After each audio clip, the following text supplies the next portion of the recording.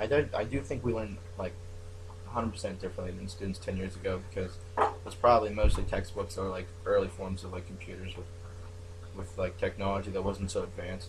But now we can do almost anything on computers.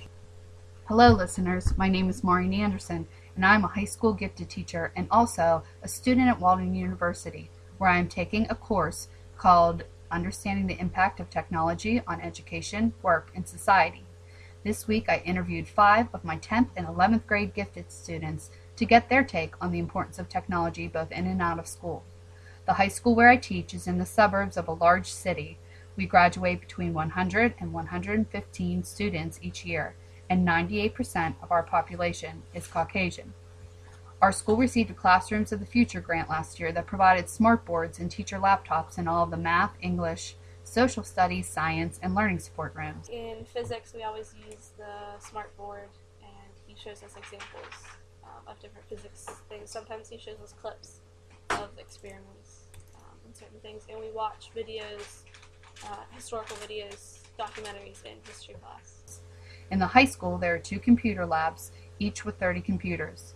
These rooms, however, are not staffed, so students only have access if their teachers schedule a time and take their whole class there.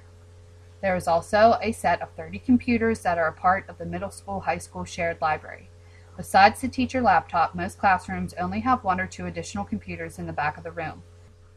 I don't have that much computer access at school because most classrooms only have 1 to 2 computers, and we don't use them much.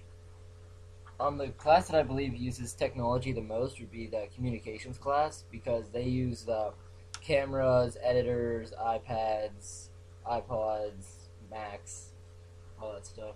This year, the school also obtained an additional grant that provided a cart with a Wi-Fi airport and 30 iPads.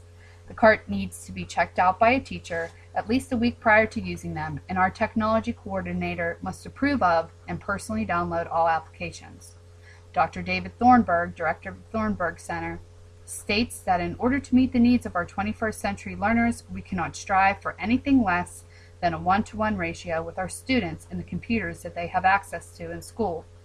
My high school is currently not anywhere close to meeting that goal.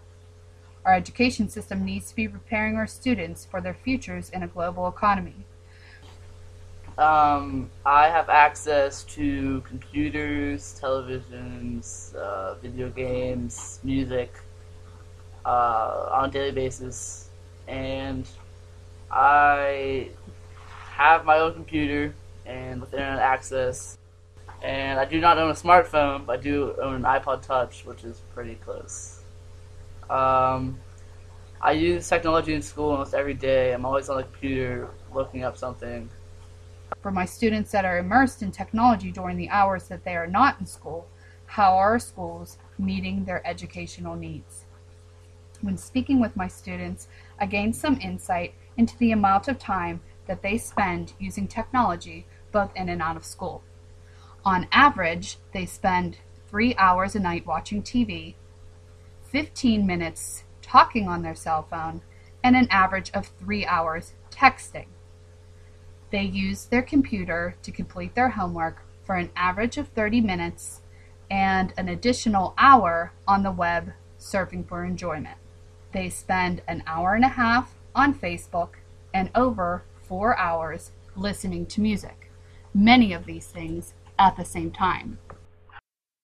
On a daily basis, I spend about 3 hours watching TV, half an hour talking on my phone, probably about 5 hours texting, 1 hour to use a computer to complete homework, probably about 3 hours on the web, half an hour IMing. I don't play video games.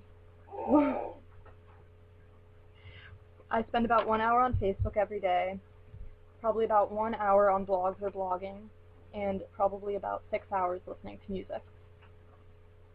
Do you do any of those things at the same time? Yeah. Like what? Usually I'll listen to music while I'm on the computer or using my phone. Like you just have your phone by you texting as you're doing stuff? Yeah, generally. The category in which an average would not be statistically accurate would be video gaming. My boys, on average, played video games for 5 hours every night. My girls, on average, played 0 hours.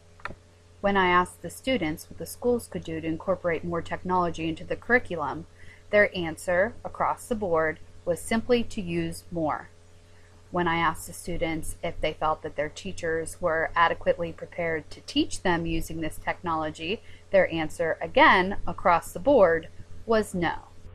One thing that schools need to do differently is stay with the advancing times of technology, because a lot of schools have fallen behind, and as they're catching up, there's more and more technology they can use that's coming into play every day. So that's definitely something schools can work on. Do you think your teachers are prepared? A lot of teachers don't really know how to use technology very well. They end up having to ask the students how to use it, and I think if teachers knew how to use technology better, it would be easier for them to teach and create lesson plans.